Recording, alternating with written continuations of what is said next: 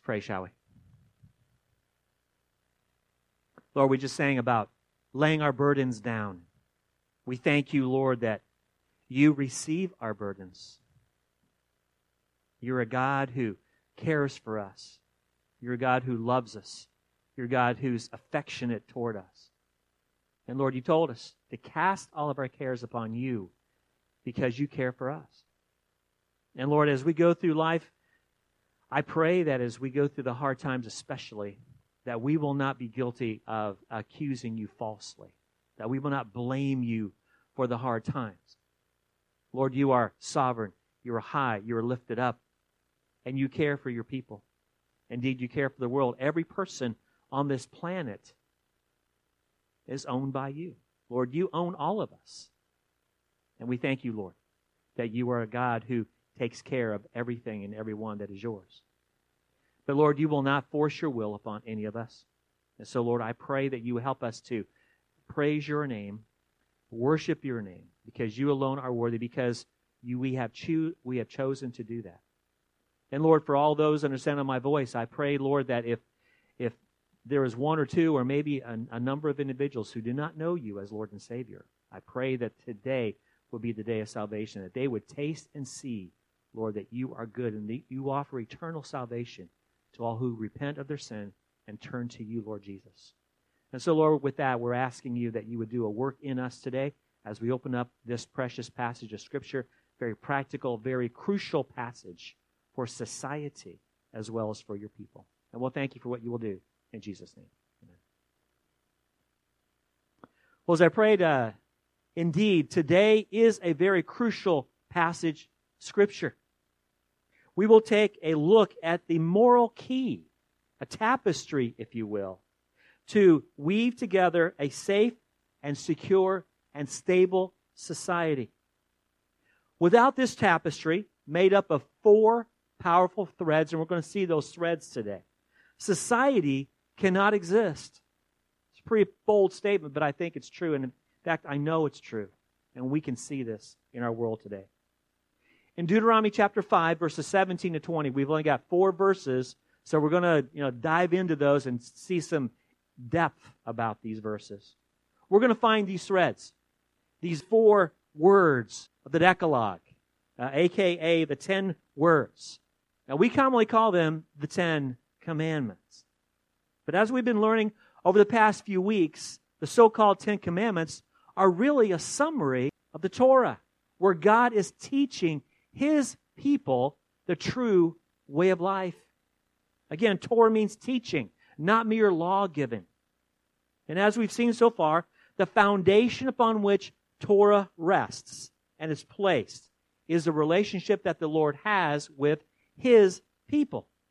So it really is more appropriate to call these passages, these things, the 10 words rather than the 10 Commandments.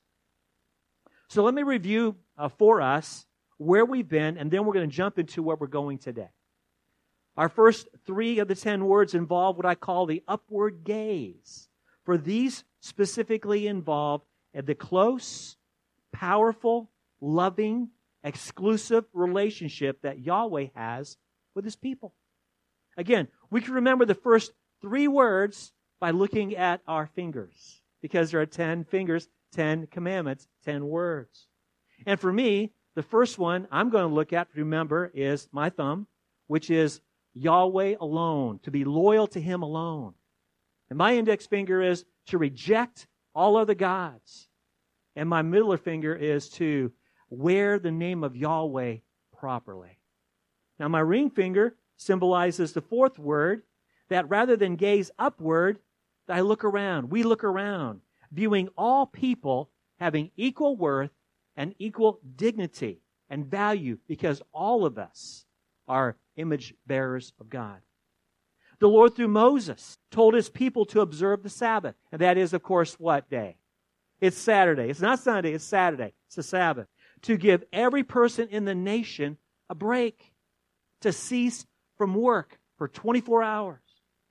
They were to remember who they were and what the Lord did for them. In their days as slaves in Egypt, their taskmasters worked them to death. And that's not an exaggeration. extremely long days. Every day for their entire lives, from birth till death, they were worked like that. Talk about impossible working conditions. Well, that's what happens when some people view others as no more than tools that talk. Their Egyptian masters treated Israel like animals. But now, the Lord restored their status to them. And they were to see themselves no longer as beasts of burden. They were now to see themselves as the privileged people that they were, just because they were human beings, and even more especially that Yahweh was their God, living in covenant relationship with them. And with restored dignity, the nation was to treat everybody, regardless of their class in society, as valuable imagers of God. And the Lord, to remind them of who they were and the fact that they had all equal worth and equal value, gave the nation that glorious Sabbath command. Every human, from the top all the way down, from Moses all the way down to the poorest and the weakest, and even animals, received the profound privilege of ceasing from work for 24 hours. Amazing thing. The entire country stopped their labors. And even today, spiritual rest is vital, as the fourth word tells us. In our extremely fast culture and getting faster and showing no signs of slowing down, we Christians are to rest. We are to rest in the salvation that the Lord has provided, because we're not at war with God anymore. And the world is still at war with God. We're to be the peacemakers, and the world is at war with God. And in a sense, God is at war with the world, but not His people. We are part of the family. We are His dear children living with Him. Now, we also rest in the company of fellow believers, fellow followers of Jesus. Is it not a delightful thing to experience love and unity among fellow Christians? Now, I'm reminded of what one psalmist said as he put pen to parchment, Psalm 133, verse 1. Behold, how good and pleasant it is when brothers and sisters dwell together in unity. Moving on to the fifth word, symbolized by the pinky finger. We're to honor dad and mom, regardless of age. All kids, and even adults, no matter how old, are to honor their parents. And as Paul reminds the Christians in Ephesus, this is the first command given with the promise attached to it, that your days may be long, and that it may go well with you in the land that the Lord your God is giving you. In short, this word was to have a profound effect on both kids and parents. The kids were to highly value and respect the God-given authority and wisdom of mom and dad. And dad and mom were to lovingly take advantage of their God-given positions to train their sons and daughters in the ways of the Lord. For parents really do have awesome potential to influence their kids. Are we all in agreement on this? I see a lot of head nods, yeah. Now, as I mentioned today, though, we're going to talk about the next 4 words in the 10 words. And for me, it is the thumb, index, middler, and ring finger on my right hand. In these 4 words, we find 4 vital commands that, if faithfully carried out, serve to bring safety and security and stability in the relationships between every person in the nation. These words reaffirm their dignity as God's people. And not just Israel specifically, but any nation that carries out these words has a safe and secure and stable society. And the converse is true as well. Any society that refuses or neglects these 4 words, these 4 things, cannot be considered a culture worth living in. As I mentioned, we can picture these 4 words as threads finely woven into a tapestry, making up the beauty of a strong and good nation. Now, these words are straightforward. They're to be followed with no deviation. To the degree that these are not followed is the degree that the fabric of an otherwise safe and secure and stable society is shredded. Now let me repeat for emphasis, though. These threads promote the dignity of the people in the society. And without them, there is no demonstrated human dignity. And these 4 words are found in Deuteronomy 5, 17 and 20. So if you don't have your Bible out yet, or on your phone or whatever, just pull that out. And these 4 words are simple but profound, straightforward, brief words. You shall not murder, and you shall not commit adultery, and you shall not steal, and you shall not bear false witness against your neighbor. So let's go through each one of these. The thumb of my right hand reminds me of the 6th word, which is, you shall not murder. Now, obviously, this is the unlawful taking of human life. Premeditated murder is what God is driving at here. Now, we all know what premeditated murder is, don't we?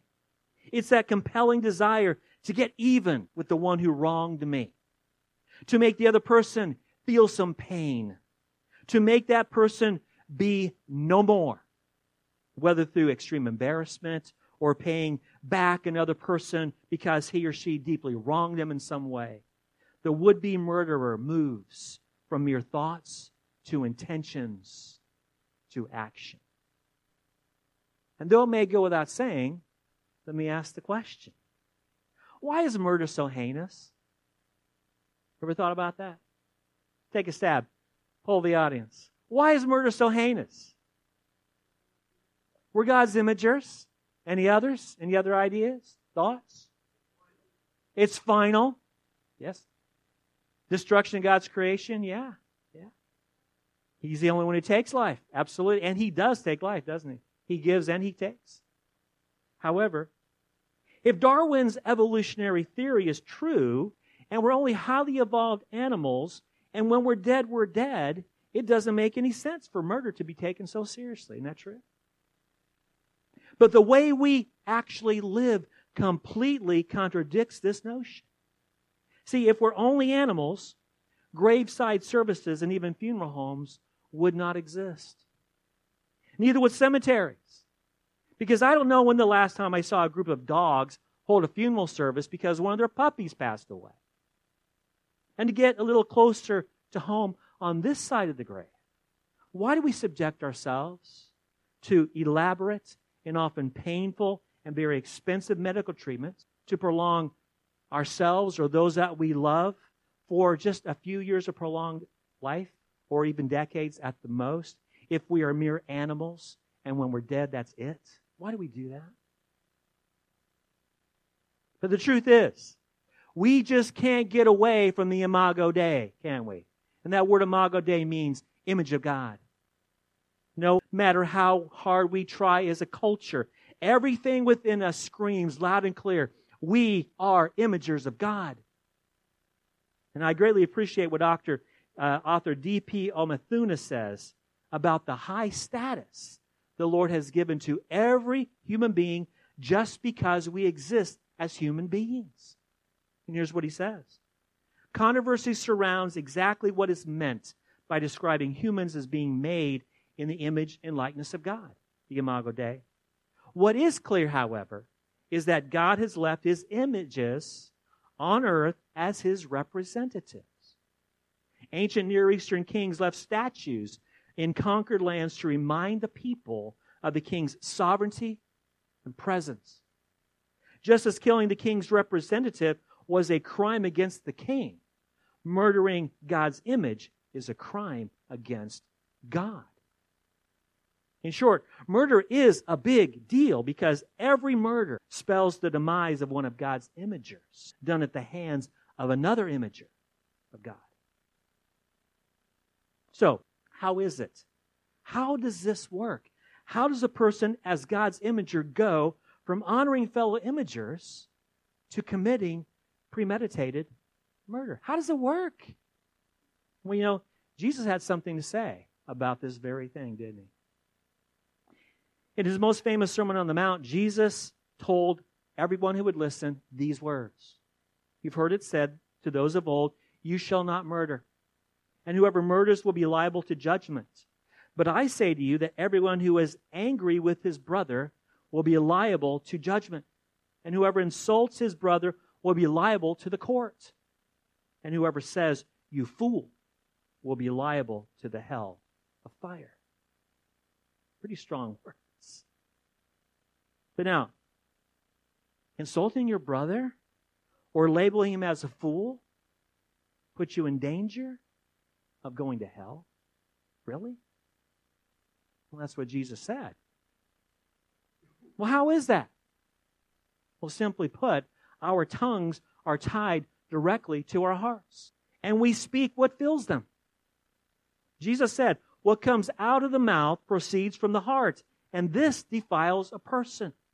From out of the heart come evil thoughts and murder, adultery, sexual immorality, theft, false witness, slander."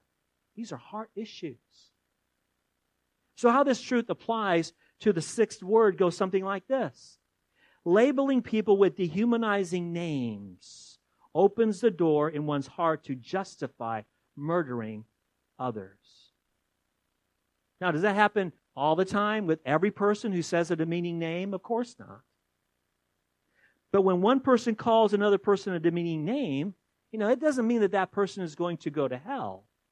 However, it does mean that it may begin to set in motion a murderous spirit, where, should it get coarse enough, the name caller can see the other person as less than human, and therefore can do what he likes with him or her. Take the abortion issue, for example. How is it that an imager of God can actually commit himself or herself to actually killing an unborn child in the most barbaric ways known to man? How is that? Well, it begins with dehumanizing the person. I say it again, the person residing in the womb. Why do abortionists and all those who support this unspeakable evil label the unborn baby as a fetus? Why did they do that? And we know what the word fetus means, right? It's Latin for baby. Why don't they just call this, quote, fetus a baby? Or better yet, as a person? Well, it's because those who want to kill children in the womb, they borrow a term from a dead language to justify doing to it what they want. Again, the mouth speaks of what fills the heart. It's the same way with those outside the womb as well. One man I listen to quite a bit, maybe you've heard of him as well. Maybe you listen to him too. His name is Dan Bongino. Now, he's a staunch conservative. He's got a great head on his shoulders, a wealth of political knowledge, puts a lot of great things together.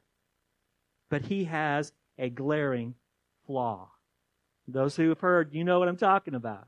He cannot seem to go even one episode in his podcast without murdering someone with his words. Now, I'm not going to tell you the kinds of names he levies upon, as he calls the political liberals and leftists in his podcasts. But indeed, these labels are far worse than just calling someone a fool. All right, just leave it at that. The bottom line here is that when we demean others by calling them the N-word or placing on them unwarranted labels, the next thing that we know, we can find ourselves at the place where we can feel that we can do what we want to our opponents, political or otherwise. Many keyboard warriors, no doubt, know this. And this is because we fail to see the person that we're at odds with as our equal. We refuse to acknowledge that person as the one with God-given dignity, a fellow imager of God. Now, my index finger represents the seventh word that we're talking about today, found in Deuteronomy 5:18. You shall not commit adultery. Again, straightforward word. We know what that is. Adultery is a sexual act or relationship between people who are married but not to each other. In its basic form, it is understood across all cultures, across all eras. And this word is not unique to Israel, by the way. Yahweh did not invent this command given only to His people. All cultures understand what adultery is. Now, why is that? Because it goes back to the very beginning when Yahweh created the earth. Remember what Adam said when the Lord brought to him Eve, his freshly created wife. This at last is bone of my bones and flesh of my flesh. She shall be called woman, for she was taken out of man. Therefore, a man shall leave his father and mother and hold fast to his wife, and they shall become one flesh. Now, among other things, this one flesh relationship has to do with sexual relations within marriage. And for us in our culture, it begins with the wedding, doesn't it? Bride and groom pledge they will remain faithful to one another, for better or for worse. You've heard this. Richer for poorer, in sickness and in health, and forsaking all others, keep only unto themselves as long as they both shall live. And scared to death, or at least very nervously, bride and groom both say this. They will do that. They will vow to one another. They solemnly promise to stick it out and stay together till death interrupts their marriage. But what is specifically the forsaking all others part about that they vow? Simply put, no adultery for life. Now that's such an exclusive promise, isn't it? But there are, shall we say, unusual ceremonies where the bride and groom kind of leave that forsaking all others part out. Maybe you've been to those kind of ceremonies. But for the most part, the couple pledges before God, or at least in front of witnesses, that they both will exclude from their bedroom all intruders. But how does it happen? Husbands and wives who begin so well, they start out making those promises, but eventually break the covenant that they make with one another on their wedding day, even though they know it's going to cause a whole lot of pain in the most intimate of relationships. The problem, as I see it, is a lack of understanding of what a vow is. Now, my beloved loves musicals. And I'll just give you a quote. Maybe you can kind of figure it out. Kitty uses the term pie crust promises. You know, pie crust promises, easily made, easily broken. Maybe you can figure out where that came from. But now, when we don't understand what a vow is and the ramifications of what that is, we can start out with the best of intentions and begin on a rock-solid foundation of a lifelong promise. So the honeymoon goes and everything's great. But over time, as routine and irritations and bad habits and even a lack of cherishing and respect and a lack of forgiveness develop, then a certain awareness sometimes begins to take over. You know, my husband, my wife is not making me happy. And I deserve to be happy. After all, in the fairy tales, we see the ending, and they lived happily ever after. And since my husband, my wife is not making me happy, I deserve to trade her in. I deserve to trade him in for a newer, better model. At that point, that I deserve better is where the husband, the wife, is standing at a crossroads. Will she stay in the covenant, or will that covenant be broken? Tragically, when husband or wife chooses the road of broken covenant, it's only a matter of time until it gets acted out. For adultery is a result of what happened in the heart at first, where no one can see. And it's only a matter of time till the object of affection become larger and much more enticing. Like that very attractive coworker in the office. Or that virtual pixelated relationship with pornography. The rationalization sets in, and it goes something like this. No longer is my wife, my husband, worthy of my affection and commitment. I deserve better. My wife, my husband, is no longer my equal, but is now my inferior.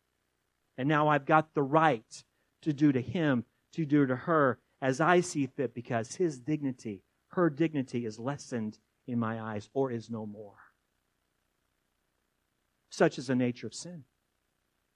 And its result is a tearing at the stable, safe, and secure society, not only among God's people, and we know how rampant divorce is in the church, but even in culture as well. Well, the middle finger on my right hand represents word number 8 in Deuteronomy 5:19, and you shall not steal. Again, straightforward word. It's not hard to figure out. Theft is the taking of property that belongs to somebody else. Personal property rights here they are hardwired in every person across all cultures, across all eras. Again, it's self-evident, isn't it? Again, Yahweh did not invent this word for His people only. Everybody understands this. In other words, John Lennon's song, Imagine, is total bunk. That's the Greek word for ridiculous. You know, he actually sings in this song, right? Imagine no possessions. I wonder if you can. Huh? Well, John, with all due respect to you as an imager of God, I don't think you just gave your song away.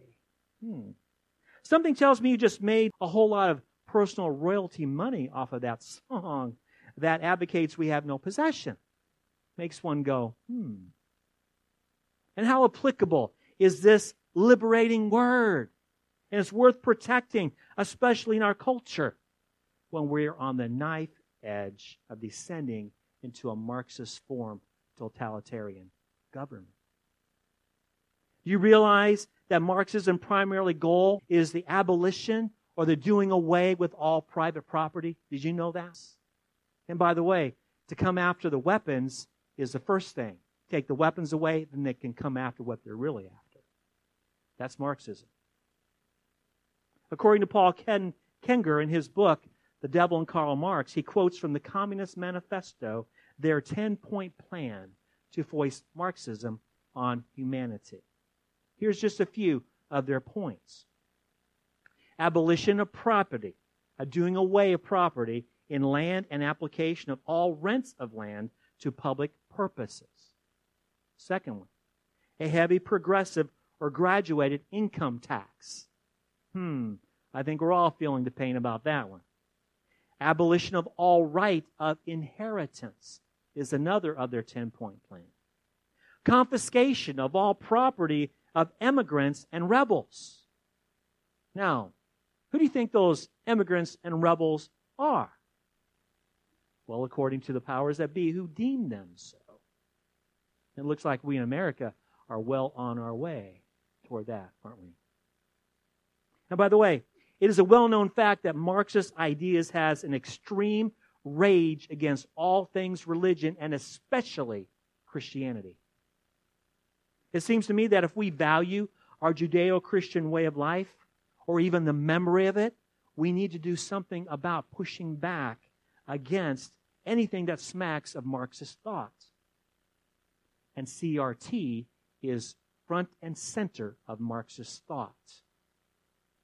Now, we don't have time to look into this, but I encourage you, if you don't have a settled position on critical race theory, you need to do some homework. And there are candidates, by the way, and this makes it very, very clear, there are candidates who are right now running for the gubernatorial election who are advocates of teaching CRT in the schools. Now, they won't say those words, but you look at what they stand for, and that's exactly what they're talking about. And as a result of getting the information, vote intelligently, vote prayerfully, but vote. And again, abolition or stealing of personal property is a major side issue now and going forward for the foreseeable future. It's a breaking of this commandment. God in the eighth word declares our dignity by reinforcing the reality that we are not allowed to take from others things that don't belong to us. And when one imager of God wrongly takes from another imager, that means the one who takes sees the other person as having less dignity than them. The other person is not his or her equal. The one stolen from is dehumanized in the heart of the thief. And consequently, I can do what I want to it, not him or her. Now, obviously, that's not true in every case. There are people who are destitute that do steal from fellow imagers because of their lack of what they need. But for the most part, you see the picture. Well, the ring finger on my right hand represents the 9th word, found in Deuteronomy 5:20. And you shall not bear false witness against your neighbor. Now, I'm going to say a couple of things that are kind of controversial here. Things that'll make you think, Pastor, you kind of gone off your rocker here a little bit. But I'm going to share them, and we're not going to talk a whole lot about it, but just let you do your homework. I'll just give you a warning right now for this. Let me remind us of what this word here says and what it doesn't say. Okay? The point of this word is protection against one imager of God destroying the reputation of a fellow imager of God by falsely accusing him or her in a court of law, in the legal system. However, we have misconstrued this 9th word to mean don't lie under any circumstance. That's not what this word is all about. However, there are a number of other passages of Scripture that do talk about us as God's people not lying to one another. For example, Leviticus 19:11 comes to mind when it says, you shall not steal, you shall not deal falsely, and you shall not lie to one another. It's pretty straightforward right there. But that's not the 9th word, not the 9th commandment we're talking about. In the New Testament, Paul says this in Colossians 3:9, that lying is part of the old nature. He says, do not lie to one another, seeing that you have put off the old self with its practices. Now, I'll bring this up because there are lies recorded in Scripture that the Lord seems to approve of, and even blesses those who lie. I'll let that settle just for a second. Let me mention just a couple. Remember in the book of Exodus, chapter 1, right? Pharaoh told the Hebrew midwives to kill the baby boys. Now, by the way, if the Hebrew midwives were to follow that out, we would not be studying Deuteronomy. Why?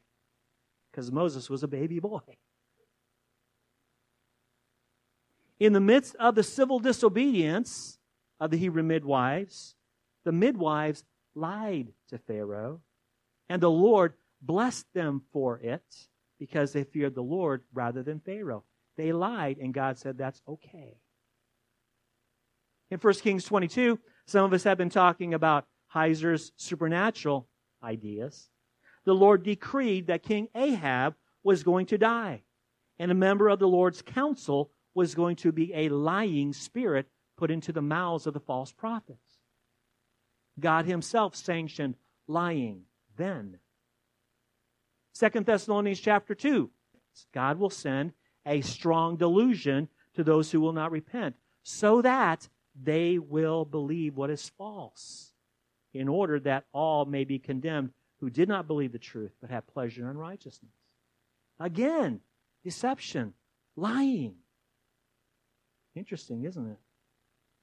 So let's not kid ourselves or cover for the Lord.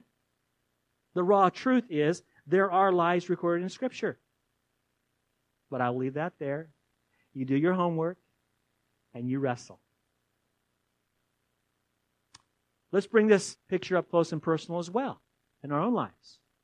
See, if we are guilty every time we lie of breaking this commandment, as it were, or to use the polite term, deception, we are all in trouble, as in big trouble. For example, how many of us have lied to our kids or grandkids? How many of us husbands have even lied to our wives? You know, that picture is the most beautiful picture I've ever seen. Right? Now, I love my granddaughters. They do paint some beautiful things, but it's not the most beautiful thing I've ever seen. And husbands, you know where I'm going with this. No, dear. What you're wearing does not make you, and I'm not going there. Do we not lie that way? Or what about playing the game of football even? Is playing football a sin? Because deception is a key part of football, right? Those who know the game. Some quarterbacks are very good at selling to the defense, deceiving them. And when they do, guess what happens? The offense gains great yardage, and they win sometimes, many times. The same is true in warfare, where there's much bloodshed. And how many battles have turned because of deception? Because surprise attacks, all those kinds of things. And by the way, how often did God himself send angels to perform psyops, or psychological warfare, to turn the tide of the battle? But with that said, the biblical principle, as I see it, is this. We are not to lie to save our skin, or our reputation, or even our livelihood. If we have sinned, if we've blown it, we've got to own up to it. We can't lie to get out of that kind of thing. But a question, if we can't lie to save our skin, can we lie to save someone else's skin? Of course, the most glaring use of deception for good happened when? When Christians hid away God's people to save them from the Nazis, right? In that sense, those who hid the Jews were not only guilty of lying, they were also guilty of violating the most common interpretation of Romans 13. And Greg had mentioned that before today. Obey the laws of the land. All of them is our common interpretation. So if the government has given us something we've got to do all of it. But the Jews were hidden, and the Christians hid them out, and they were disobeying what the government said. And by the way, there are many Americans and even some pastors who hold to the idea that the Revolutionary War should not have happened. Why? Because we were in direct violation of the government placed over us. We rebelled against the government authority of the British. That's why we have what we have today, because we rebelled. In violation, according to some, according to Romans 13. But word number 9, not bearing false witness, is far different than everything that I've just said. Bearing false witness is employed to destroy. In a literal sense, let's imagine a court of law, which is in reality what this word is centered on. Under oath, one makes a false claim seeking to destroy the reputation of another person. If the one bearing a false witness is persuasive enough to sway those in authority, what happens to the innocent image bearer of God? What happens to that individual? They are destroyed. And in my opinion, there's a whole lot of that going on in our judicial system. And how is it that imagers of God can bear false witness against another imager of God, their neighbor? And as we've seen with words 6, 7, and 8, the perception was one of, I deserve to get back at you. You're not my equal. I've got power over you, and I want to destroy you. The one doing the accusing does not see the accused as his or equal, but more important than the accused. And therefore the accused has less dignity or no dignity in his or her eyes. And the result, because you are dehumanized, I'm going to do whatever I want. You are nothing to me. So much for the accused as a fellow imager in the eyes of the accuser. In situations like this, I can almost hear the wicked witch of the east, can't you? I'll get you, my pretty, and your little dog, too. Well, honestly, what did Toto do to deserve the wrath of the witch? Nothing. But the one who bears false witness just wants to destroy with little regard for the dignity of the accused. Isn't that right? When that happens, there is more tearing at the fabric of a secure and stable society. Sort of like in our country right now. Who can we trust, even with issues of personal health care? How much of our resources do we have to invest to protect our stuff? How much stress is in the home because of suspicion that our husband or our wife may be committing adultery? How many horrific stories do we hear, that's just reported, many more I'm sure are not, of in our major cities about little kids lying in their beds at night. Now all of a sudden they're waking up dead, or the parents see them dead because a stray bullet fired through their walls. And the tapestry of a secure, stable, and safe society is in tatters. So what's the problem in a godless society? What's the problem? They're just doing what comes natural, what comes normal. It's natural to demean others, to dehumanize them so they can have their way with them, to refuse to see others as their equals, as image bearers of God, worthy of respect, to see them as having no dignity. Now we see the problem. But what's the heart of the problem? The problem is the human heart, isn't it? The Lord is the perfect physician, gives us the diagnosis in Jeremiah 17:9. He says, the heart is deceitful above all things and desperately sick. Who can understand it? In other words, sin knows no bounds. Every one of us, and don't say we're not, every one of us is capable of the most hideous acts of sin. Tragically, even Christians are capable of the worst kinds of sins. As long as we live in this life, we're going to be prone. But one day the Lord will glorify us with ultimate salvation, won't He? One day.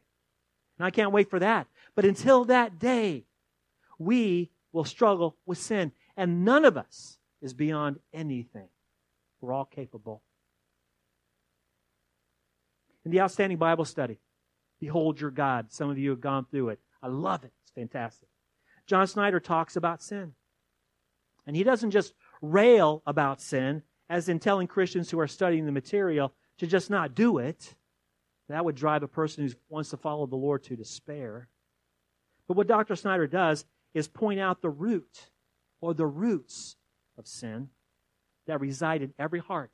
3 roots to be exact. Pride, unbelief, and selfishness. According to Snyder, every overt sin stems from either pride, a self-appointed status that elevates who I am above others, or unbelief, refusing to see truth as the Lord declares it, or selfishness, actions that put myself first. And so, put these 3 root sins together, pride, unbelief, and selfishness, and in acronym form, what do you got? You got pus, don't you? A very unflattering thing, pus is. Indeed. Yes, it is gross. It is gross. Absolutely it is. And we think about pus in the heart. That's worse, isn't it? The truth of every imager of God is that who is not a Christian is their heart is full of pus, infected with sin. It is a natural bent of every person to be proud, to live in unbelief of the truth of God, and to center their way that they live around what pleases them. And when society is filled with imagers of God whose hearts are filled with pus as well, there is only one expected outcome, isn't there? And for the most part, what we see in our culture is a result of imagers of God with pus-filled hearts.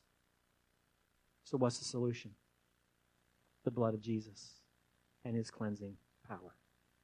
He alone can take the guilt away that our pride and unbelief and selfishness has put upon our souls because of our sin. Only in the gospel can we find blessed relief. And when we repent of our pride and unbelief and selfishness and come to Jesus for His cleansing power, His death and resurrection gave us that opportunity, makes that possible. Then and only then can we begin to live the way the Lord would have us live as His people. And only then can we weave a tapestry that declares the truth of dignity for all people. For all people are made in God's image. And in reality, this may sound like a bold statement, almost an arrogant statement, but it's true nonetheless. In reality, only Christians are qualified to lead the way. We're talking about this kind of thing. For only in Christ can we deny ourselves and work to get rid of what remains of the natural pus in our hearts. Again, we won't get rid of all of it on this side of eternity, but we can be about sinning less and less. And I trust that since the day you became a Christian, that you're sinning less and less now than you were before. See, we are God's set-apart, holy people. And what better place to demonstrate the dignity of people than in the church? What if we as brothers and sisters in Christ became known by the pagans that we are people that we affirm life and affirm the dignity of every one of us here because, again, all of us are made in the image of God. All of us have equal worth and value. In addition, what if we treated every person, not just Christians, with equal worth and value as well, worthy of serving, because Yahweh has given each one of us, saved or not, true dignity. What would that look like in our lives, in your life, in my life? I often say that the Lord has not called us to make the world a better place, but He's called us as the church to be the better place so that the world will look at us and say, I want me some of that. And it begins with us living out the 4 words we talked about today as new creatures in Christ under the lordship of Yahweh. And I've shared this powerful story I'm getting ready to share now before, but it certainly bears repeating in this context here. A number of years ago, a Christian, let's call him Missionary Mike, he had a burning desire to serve lepers in a specific leper colony in Africa. Years of preparation, he finally arrived in country, eager to serve the Lord. And when he got to the colony, he saw a man there, kind of stayed away from the other lepers even. He's kind of holding himself aloof there. Joe, he was an imager of God, just like all these other lepers, but he was horribly disfigured because of his leprosy. And so Missionary Mike had his eyes on this man. He went to him, went to Joe, began to establish a little bit of a relationship with him. And almost a couple of seconds, and Joe spit in his face and cursed. Well, Missionary Mike walked away. Next day he came back. Tried to get to know him a little bit. A couple of minutes went by. Joe spit in his face and cursed him. Missionary Mike walked away. And this happened day after day, week after week, month after month, year after year. And after about 20 years passed, Missionary Mike approached Joe. This particular day, though, things were a little bit different. Because Joe did not spit in his face. Joe did not curse him. And Joe realized that Mike saw him not as a man who was disfigured and low and not worthy of serving. He saw in Mike that he himself, that Joe was someone who had dignity, someone who was made in God's image, and someone who Mike wanted to serve. And that day, he came to Christ. And from that point on, he was radiant, even though he was completely disfigured because of his physical disease. Inside, though, he was free. Inside, he was a new creature in Christ. But it took 20 years for Mike to go to him day after day after day. That's the power of the gospel in our life. But for all of us, the challenge is clear, isn't it? You know where I'm going with this, don't you? Who are the spiritual Joes in your life and mine who are disfigured spiritually because of sin? Who are they? Those who you would rather pass by or rather not have anything to do with because I don't like that person. It rubbed me the wrong way. Or, you know, I'll accept you once, but you reject me, I'm going to write you off. Who are those people in your life like that? See, because we've been redeemed, we can see everybody as people having dignity because God has given that person dignity. Because we've been redeemed, we've got the power now to serve that person, to love that person, to treat that person as equal to us. See, in Christ, we too, before we came to Him, we were spiritually disfigured. We were spiritually marred. Indeed, we were dead. Not just marred, we were dead in our sins and trespasses. We followed the course of this world, the prince of the power of the air, the spirit that's now at work in the sons of the pagans, the non-believers around us. There was a time when we lived in the passions of our flesh. Can you identify with this? We carried out our desires to the full and were by nature children of wrath like everybody else. But God is rich in mercy. And because of the great love with which He loved us, even when we were dead in our sins, He made us alive together with Christ. For it is by grace we have been saved. God raised us up with Him. He seated us in the heavenly places in Christ Jesus, so that in the coming ages He might show the immeasurable riches of His grace and kindness toward us in Christ. And for all of us who know Christ as our Lord and Savior, this is what God has done for us. Let's carry out His 4 words as we treat every person with the worth and the dignity He has given us. Let us pray.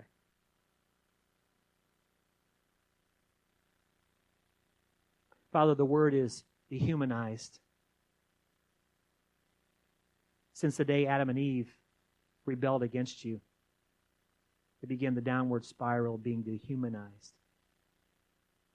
And Lord, so often, our culture trains us so well to dehumanize other people. But I thank You, Lord Jesus, for the gospel, for the good news that we can be forgiven. You are a holy and righteous God. We are deserving of Your wrath. But those of us in Christ, we are forgiven. We are accepted. And we are loved. And we are treated with the dignity that You have given us, Father. And because You treated us with that dignity, we can give that dignity to others, regardless of how they treat us. Lord, I pray that You would help each one of us who know You as Lord and Savior, that we would follow You and we would serve You by serving others.